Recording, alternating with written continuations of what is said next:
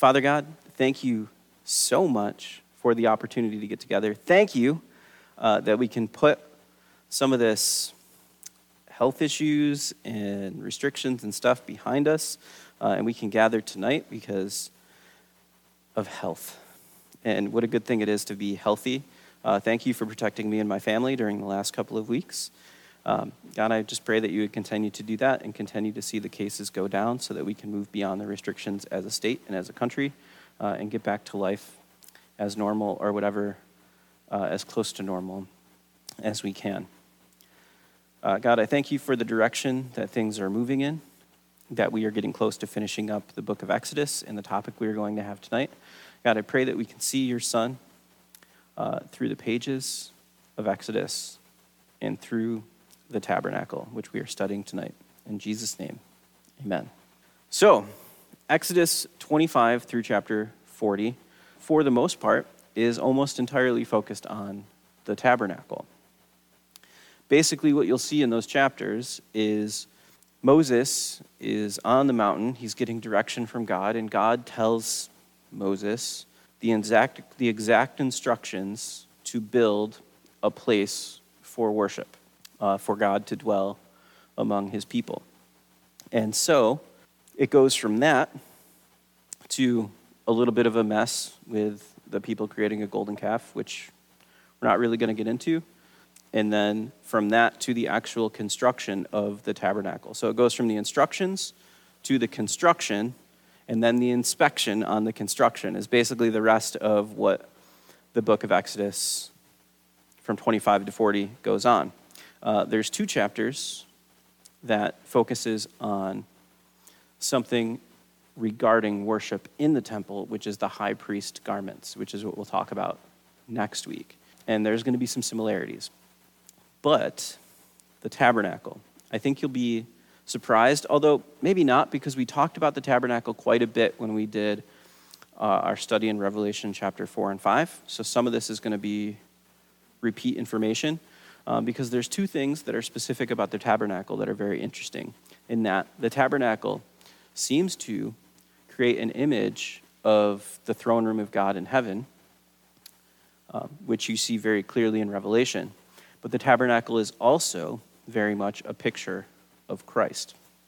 And so let's open up to Exodus chapter 25. This is verses 8 and 9. This is God speaking to Moses. He says, "Then have them make a sanctuary for me." So before this, he's basically telling Moses to offer a sacrifice, to cleanse himself and the nation of Israel, and then have them make a sanctuary for me, and I will dwell among them. Make this tabernacle and all its furnishings exactly like the pattern I will show you. So the point here, or the purpose of the tabernacle, is stated in verse 8. It's to make a sanctuary where God can dwell with his people. The Creator has a desire to dwell among his people. And he tells Moses to make sure that it's furnished exactly like the pattern I will show you. So the tabernacle is designed by God's instructions, not man. Now, later on, when we get into 2 Samuel and into 1 Kings, you'll see that the temple is created and built by Solomon based after the design of the tabernacle, but Solomon adds things that were not a part of the design of the tabernacle. So for instance, there's 1 golden lampstand in the tabernacle. There's like 10 in the temple, because Solomon goes way above and beyond the design that was given by God. So this is the design that was given by God, and Solomon goes to a different level. Now, the point of the tabernacle is for God to dwell with his people. Even in that, you see a picture of Jesus. In John chapter 1, verse 14, it says this: "The Word became flesh and made his dwelling among us. We have seen his glory, the glory of the one and only Son, who came from the Father, full of grace and truth. And the word dwelling, or made his dwelling, comes from the Greek word skenao, which means to live or camp in a tent. So you could literally translate that, the word became flesh and tabernacled among us. Jesus tabernacled with the people. So the tabernacle, a place for God to dwell, you see a picture of Jesus dwelling among the people. So what we're going to do is focus on individual pieces of the furniture and parts of the tabernacle. And once we go through all of that, we're going to walk through the tabernacle after we've discussed each individual part as a whole to see how the ministry works. So we're going to start with the Ark of the Covenant. So the description of how to build the ark is found in Exodus 25, verses 10 through 22. It says this: have them make an ark of acacia wood, 2.5 cubits long, 1.5 cubits wide, and 1.5 cubits high. Overlay it with pure gold, both inside and out, and make a gold molding around it. Cast 4 gold rings for it and fasten them to its feet, with the 2 rings on one side and 2 rings on the other. Then make poles of acacia wood and overlay them with gold. Insert the poles into the rings on the sides of the ark to carry it. The poles are to remain in the rings of the ark. They are not to be removed. Then put in the ark the tablets of the covenant law, which I will give you. Make an atonement cover of pure gold, 2.5 cubits long, and 1.5 cubits wide, and make 2 cherubim out of hammered gold and the ends of the cover, at the ends of the cover. Make 1 cherub on one end and the second cherub on the other. Make the cherubim of one piece with the cover at the 2 ends. The cherubim are to have their wings spread upward, overshadowing the cover with them. The cherubim are to face each other,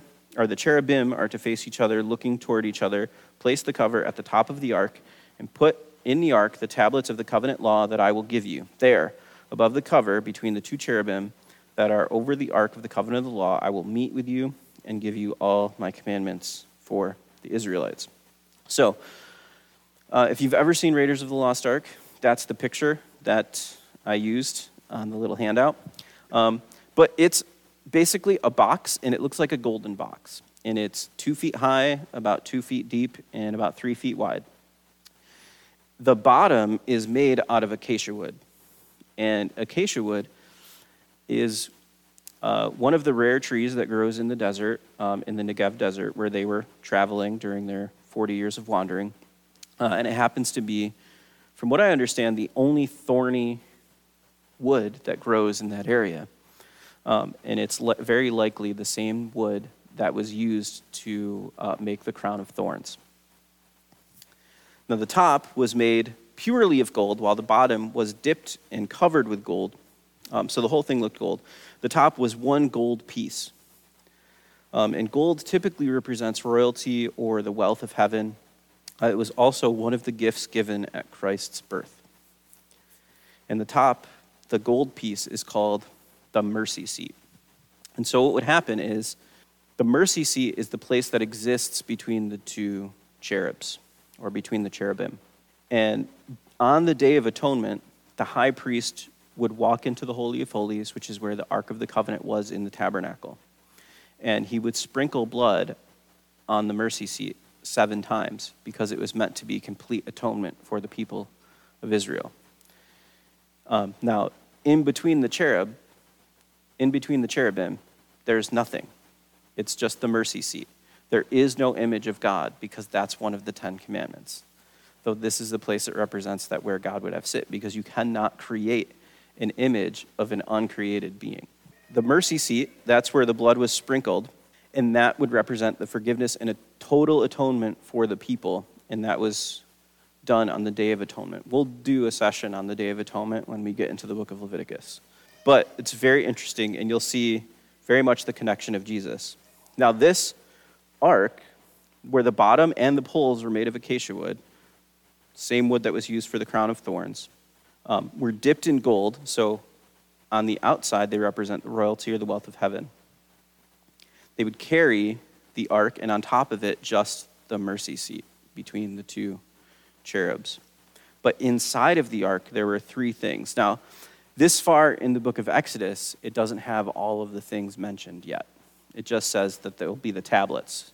So the two tablets that contain the 10 commandments were inside the ark. Also inside the Ark of the Covenant was the jar that was filled with the manna that was collected on the first day God provided manna, back in Exodus 17.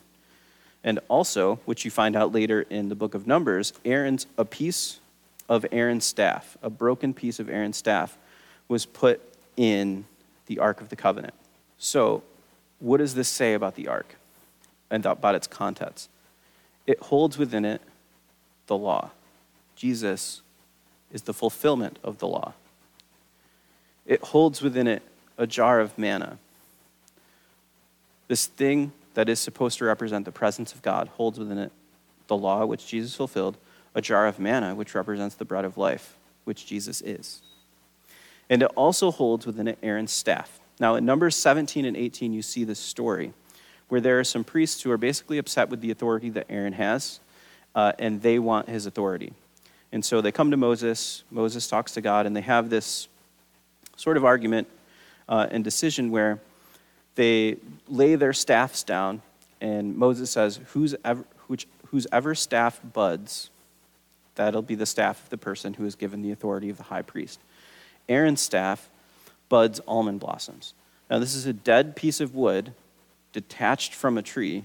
It's just a piece of wood that's dead, and it, out of the death, brings forth life and almond blossoms. And then in Numbers 18, it says that the high priest, which is Aaron, and this is his staff, the high priest will carry or take on the iniquity of the people because it's their role to prepare for the Day of Atonement. And so the fulfillment of the law, Jesus, the law is within the ark, the bread of life, and something that symbolizes death coming to life, and it comes from the person, the first high priest, who would take on the iniquity of the people. I hope you can see the picture of Jesus in the Ark of the Covenant. Now, next, we move out of the Holy of Holies and into the holy place. And the first thing we're going to look at is the table of showbread, which is, see the description for this in Exodus 25, 23 through 30. It says, make a table of acacia wood. Again, you see acacia wood. So I'm not going to address it again. You already heard what acacia wood is. 2 cubits long, a cubit wide, and a cubit and a half high, which is about 3 feet long, 1.5 feet wide, and 2.25 feet high. Overlay it with pure gold and make a gold molding around it. Also make around it a rim, a hand breadth, or about 3 inches. So there's a rim of about 3 inches around the top of the table. And put a gold molding on the rim. Make 4 gold rings for the table and fasten them to the 4 corners, where the 4 legs are. The rings are to be close to the rim to hold the poles used in carrying the table. Make the poles of acacia wood, overlay them with gold, and carry the table with them. And make its plates and dishes of pure gold, as well as its pitchers and bowls for the pouring out of offerings. Put the bread of the presence on this table to be before me at all times.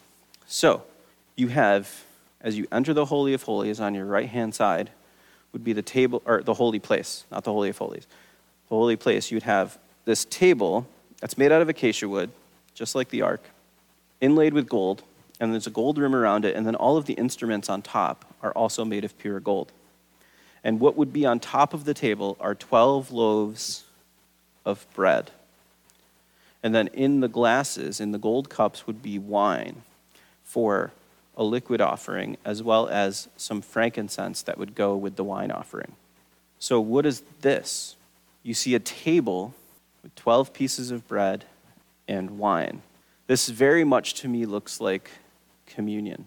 And as much as it looks like communion, Leviticus chapter 24 also says that this is the ongoing expression of an eternal covenant with Israel. So the table of showbread not only foreshadowed for us in the new covenant what a relationship with the Savior would look like, it also stood for an eternal covenant with the nation of Israel, meaning the church is not new Israel. Israel has an eternal covenant with God that will always last.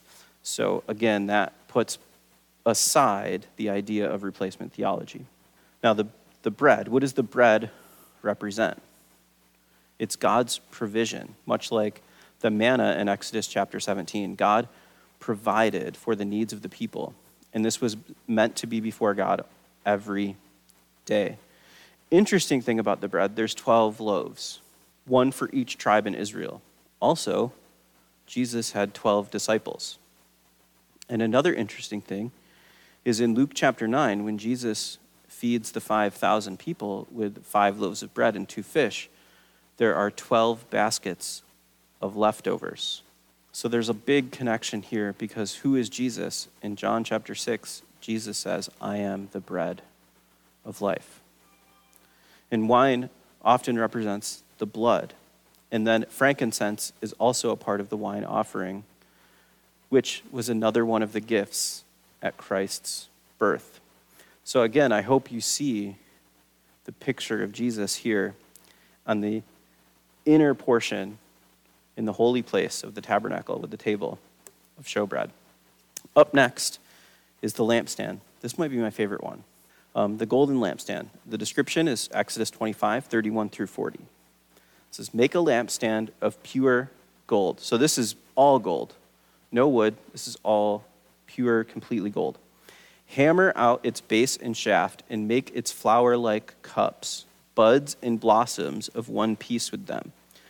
6 branches are to extend from the sides of the lampstand, 3 on one side and 3 on the other. 3 cups shaped like almond flowers with buds and blossoms are to be on one branch, 3 on the next branch. And the same for all 6 branches extending from the lampstand. And on the lampstand there are to be 4 cups shaped like almond flowers with buds and blossoms. 1 bud shall be under the first pair of branches extending from the lampstand, a 2nd bud under the 2nd pair, a 3rd under the 3rd pair, 6 branches in all. The buds and the branches shall all be one piece with the lampstand, hammered out of pure gold. Then make it 7 lamps and set them up on it so that they light the space in front of it. Its wick trimmers and trays are to be of pure gold. A talent, or about 75 pounds of pure gold, is to be used for the lampstand and all these accessories. See that you make them according to the pattern shown you on the mountain. So, you have this golden lamp with a center stick and then 3 branches coming out of each side of the center, making 7 lights. So it looks like a menorah minus 2 branches. So it has 7 total lamps. Also the other difference is with a menorah, the center candle is higher than the others. But that's for a different purpose. Now this whole thing is completely made out of pure gold. It's also hammered and beaten into shape, which for me makes me think of Isaiah 53 and the prophecy that Jesus would be beaten and whipped for our transgressions. And again, this is the second time we see almonds come up again. Almonds are all over the lampstand. So it's supposed to look like buds and flowers and have this sort of natural look to the lampstand, and they use almonds again. So what is unique about almonds? Almonds blossom in January, in the dead of winter. So also out of the deadest time of year springs forth life. So you can look at that as death from life, or as the first fruits, because it's the first thing to blossom and bloom. Another interesting piece of this is that the olives that they used to create the olive oil, what they had to do were beat and crush the olives to make the olive oil for the lamp.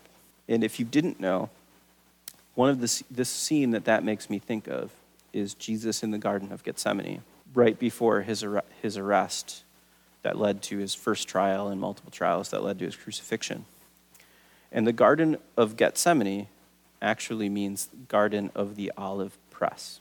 And so there is some conjecture from some teachers who have pointed out that maybe this is talking about, because Jesus said that he had to go through this and it was better for him to leave so that we could receive the helper, that Jesus getting beaten and crushed paved the way for the Holy Spirit to come, because oil is representative of the Holy Spirit in Scripture.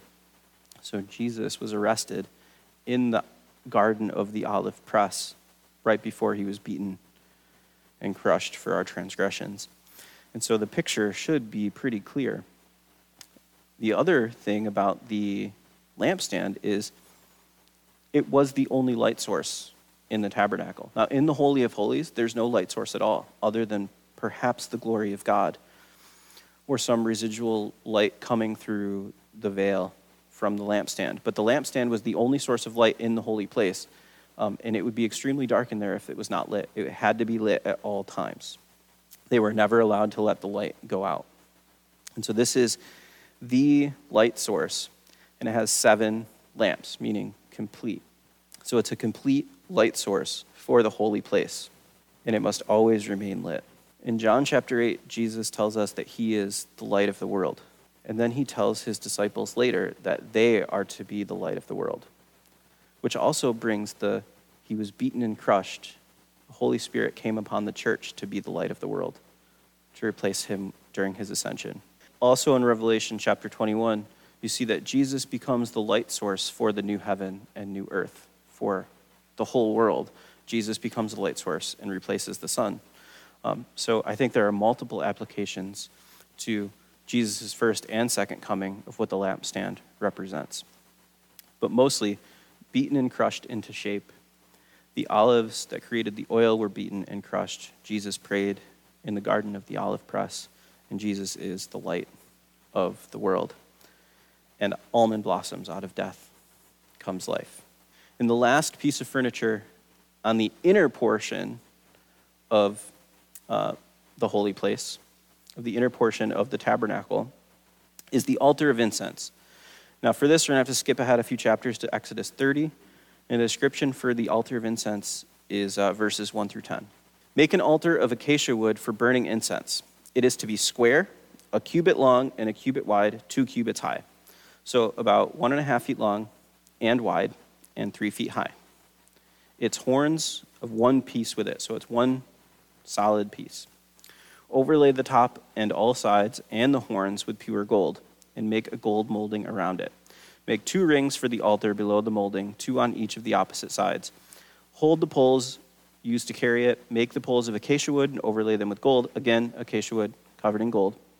Put the altar in front of the curtain that shields the Ark of the Covenant law, before the atonement cover, that is, over the tablets of the covenant law, where I will meet with you. Aaron must burn fragrant incense on the altar every morning when he tends the lamps. He must burn incense again when he lights the lamps at twilight, so incense will burn regularly before the Lord for generations to come. Do not offer on this altar any other incense or any burnt offering or grain offering. Do not pour a drink offering on it. Once a year, Aaron shall make atonement on its horns. This annual atonement must be made with the blood of the atoning sin offering for the generations to come. It is most holy to the Lord. What on earth is this thing, and what does it represent? So again, it's made of acacia wood covered in gold, just like the ark, just like the table of showbread, and it represents the prayers ascending to heaven. You see a picture of this in Revelation chapter 5 and in Psalm 141. The idea is that the incense is a pleasing aroma, and the aroma and the smoke lifting up and also filling the Holy of Holies, because this was right in front of the curtain that led to the Holy of Holies, that smell would be a pleasing scent to the Lord, and it represents the prayers of the saints. And the incense was lit by a coal from the brazen altar. So where the sacrifices were committed, the coals where the sacrifices were committed and the blood would be dripped on, one of those coals would light the incense. So the prayers are able to ascend to heaven because they've been cleansed by the sacrifice, is the picture that you see there. And the other thing is, this is the closest piece of furniture to the Holy of Holies. The ark is in the Holy of Holies, but this is the closest piece of furniture that's used in the tabernacle service to the Holy of Holies without being in it. And it represents the prayers of the saints. And it's the prayers that have been covered by a sacrifice. So the closest we can get to communing with God and in his presence seems to be in prayer, if those prayers are covered by a sacrifice. Now we move outside of the inner court, and we're now looking at a piece of furniture called the bronze laver. So everything on the inside was made of either pure gold or acacia wood and then covered with gold, all in the inner part of the tabernacle. Now we're on the outer portion. In the outer portion, you'll see that the pieces of furniture are made with bronze, and that's very different. one of the reasons, gold also represents purity. Bronze represents judgment. And the bronze is on the outside portion of the tabernacle. And so where judgment is placed to cleanse people, that is done before you can enter the holy place. So I hope you see that picture of being cleansed before you go to the presence of God. So bronze laver, you see it, chapter 30, verses 17 through 21. It says this: Then the Lord said to Moses, make a bronze basin with its bronze stand for washing. Place it between the tent of meeting and the altar, and put water in it. Aaron and his sons are to wash their hands and feet with water from it. Whenever they enter the tent of meeting, they shall wash with water so that they will not die. Also, when they approach the altar to minister by presenting a food offering to the Lord, they shall wash their hands and feet so that they will not die. This is to be a lasting ordinance for Aaron and his descendants for the generations to come. They had to wash themselves at the bronze laver before they could enter the holy place. If they didn't wash themselves, they could die in the presence of God because they would be unclean. They wouldn't be pure. So they had to be purified and cleansed before they entered the holy place. So the bronze laver is all about sanctification or cleansing.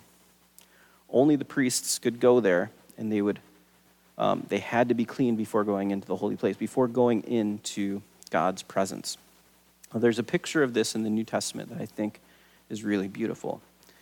In John chapter 13, Jesus pours water into a basin and washes his disciples' feet. Because he is the humble servant, he's also a high priest, and he's cleansing his followers. Another interesting piece about the bronze laver is there's very specific measurements for every piece of furniture, from the altar to the lampstand to the table of showbread, the Ark of the Covenant, all very specific, but there's no size requirements for the bronze laver. We don't really know how big or small it was. And some have pointed out that the fact that there's no measurement for the bronze laver gives us a New Testament understanding that there's no limit to God's cleansing power because there's no measurement given. But the idea is, once the sacrifice has been made, the blood on your hands would be washed off at the bronze laver, and the dirt on your feet would be washed off at the bronze laver so that you could be clean after the sacrifice heading into God's presence. I think the picture of Jesus is very clear in the bronze laver. Now, the other thing that's maybe my favorite thing about the bronze laver comes from the book of Revelation, because there's a confusing line in Revelation 5 about a sea of glass. You're like, what the heck is a sea of glass sitting before a throne with rainbows and emeralds around it? What on earth does that mean? Well, if you start looking at the picture that's painted in Revelation in association with the book of Ezekiel and the picture of Isaiah when he's in the temple and the coal touches his lips, and this description here in Exodus, you see that the heavenly throne room and the heavenly realm looks a lot, where God dwells in heaven looks a lot like the tabernacle.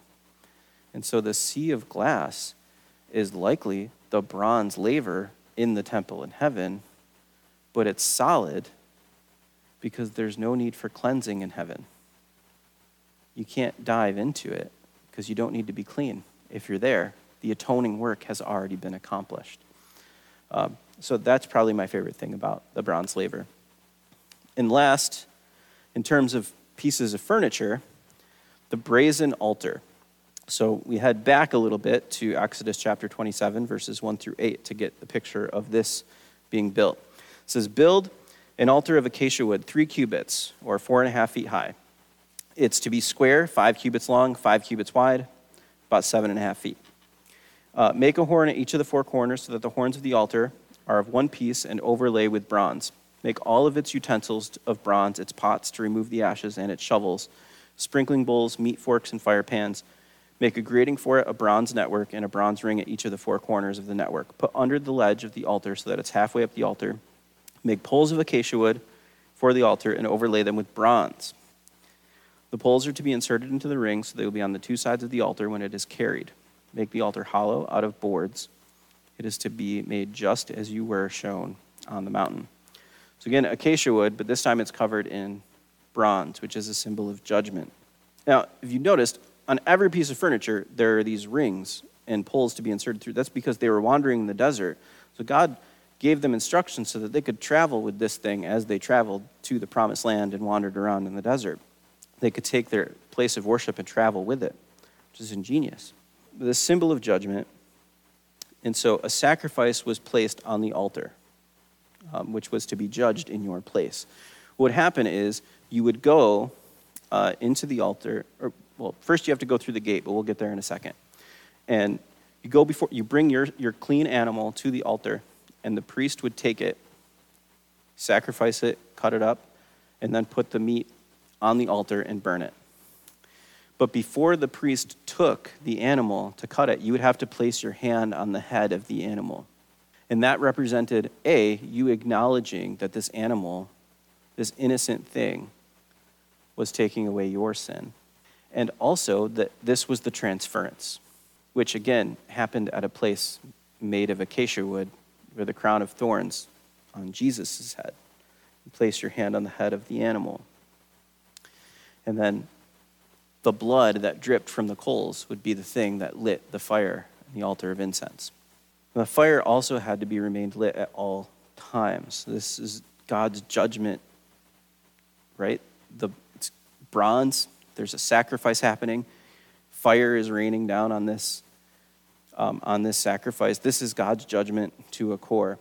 And Jesus is the sacrifice, right? He took on the wrath of God so that we didn't have to experience the wrath of God. This is a picture of our conversion. Something else was sacrificed on our behalf and taking the punishment and God's judgment of our sin so that we could be cleansed and enter the presence of God. Now, we're running low on time, so I'm not going to read all of the verses, but Exodus 27, 9 through 19 is a description of the courtyard. This is basically the outer portion and what it's enclosed with. So there is a 75-foot wide rectangle and a 150 feet long rectangle.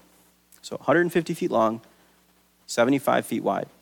And only on the east side of this outer rim of the tabernacle, of this outer court, there's a 30-foot wide gate where the fabric, instead of being white linen, is dyed red, purple, and blue. And so the whole outer court is white linen, except for one small piece, this 30-foot wide gate on the east side, which is the only entrance point to the tabernacle worship. And it is dyed red, blue, and purple. Some have pointed out that this might be that the white linen represents purity, but the gate is dyed red for blood, purple for royalty, and blue for heaven, which is a picture of all things that describe Jesus. And there's only one gate, there's only one entrance, and it's made out of the same material. It was originally white, but dyed these colors. So why is this important? Jesus says in John 10, I am the gate. Whoever enters through me will be saved. They will come in and go out and find pasture. The thief only comes to steal and kill and destroy. I have come that they may have life and have it to the full. I am the good shepherd. The good shepherd lays down his life for the sheep. So Jesus is the gate, Jesus is the good shepherd, and Jesus is the one who lays down his life. Before we do a walkthrough, there's one more thing, the inner portion and its coverings. So there's a fence that's a rectangle that's 75 feet wide and 105 feet long. But inside of that is a closed portion that's covered so you can't see it from the outside. You can only enter it. And inside of that, this closed portion, the whole thing is 45 feet long and 15 feet wide. Inside of that, there are two rooms, and they are separated by a veil. This veil separated the holy place from the Holy of Holies. The holy place was 30 feet long and 15 feet wide. The Holy of Holies was 15 feet wide, 15 feet long, and 15 feet high. It was a perfect cube, much like the description of New Jerusalem in the book of Revelation. in Revelation 22 and 23. Now, the veil separated the holy place from the Holy of Holies. The Holy of Holies contained the presence of God. God's presence was separated. Even though God was dwelling among his people in the tabernacle, his presence was separated by the veil. And the veil happened to be torn at Jesus' crucifixion, meaning that God's presence was no longer separated from the people in any capacity. You'll see that in Matthew 27:51. The veil was torn at Jesus' crucifixion. But the Holy of Holies and the holy place were what was inside of the covered area. And that's what the veil represented, the separation of us to God, even while he was dwelling in the tabernacle. And that went away at the crucifixion. From the top to bottom, and also there was no seam. In order to get into the Holy of Holies, you had to crawl under the curtain. There's no place to separate. So the high priest had to crawl under the curtain with a rope on his ankle once a year to do the Day of Atonement. I like that. I'm going to say that so that people can hear that on the recording. Just so, Dan gave us the point that the tearing of the veil from top to bottom can be considered a representation of God reaching down to man instead of us getting up to him through Jesus' sacrifice. Now, the other part of this are the outer coverings. There were 4 coverings that overlaid the Holy of Holies and the holy place.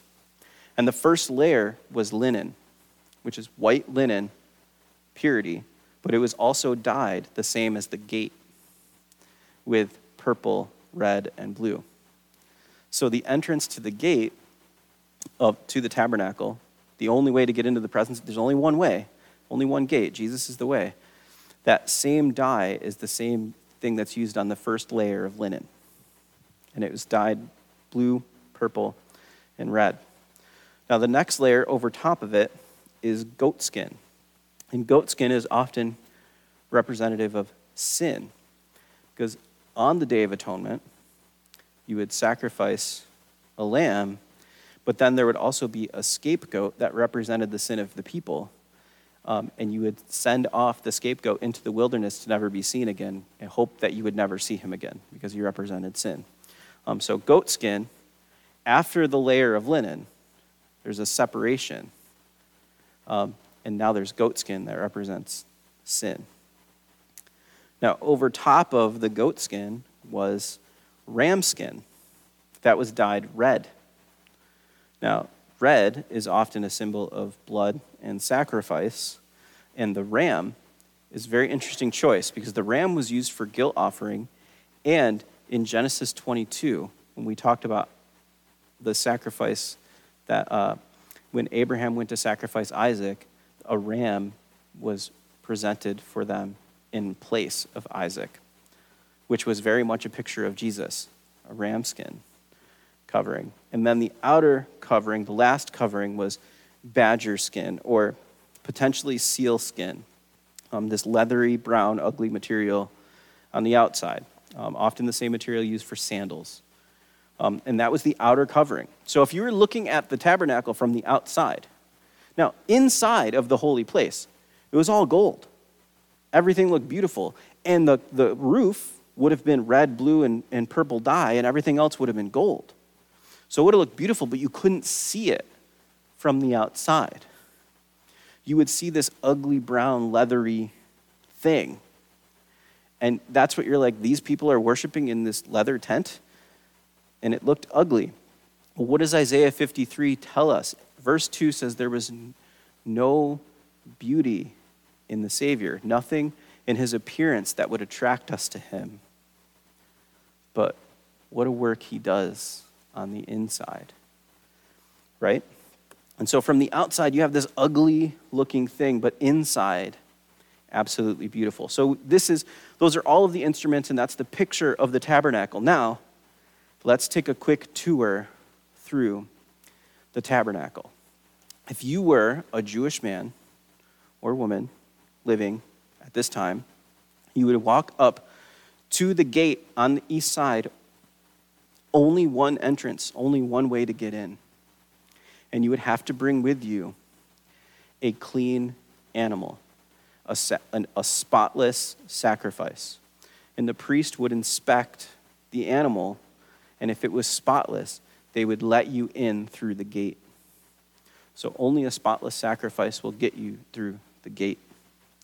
And you would take that animal to the bronze laver, where the priest would do his work. You would lay your hand on the animal's head, transferring the sin onto that animal. And the priest would basically butcher the animal and put the meat in the bronze laver where the blood would drip on the coals, cleansing you and being the atoning sacrifice for your sin.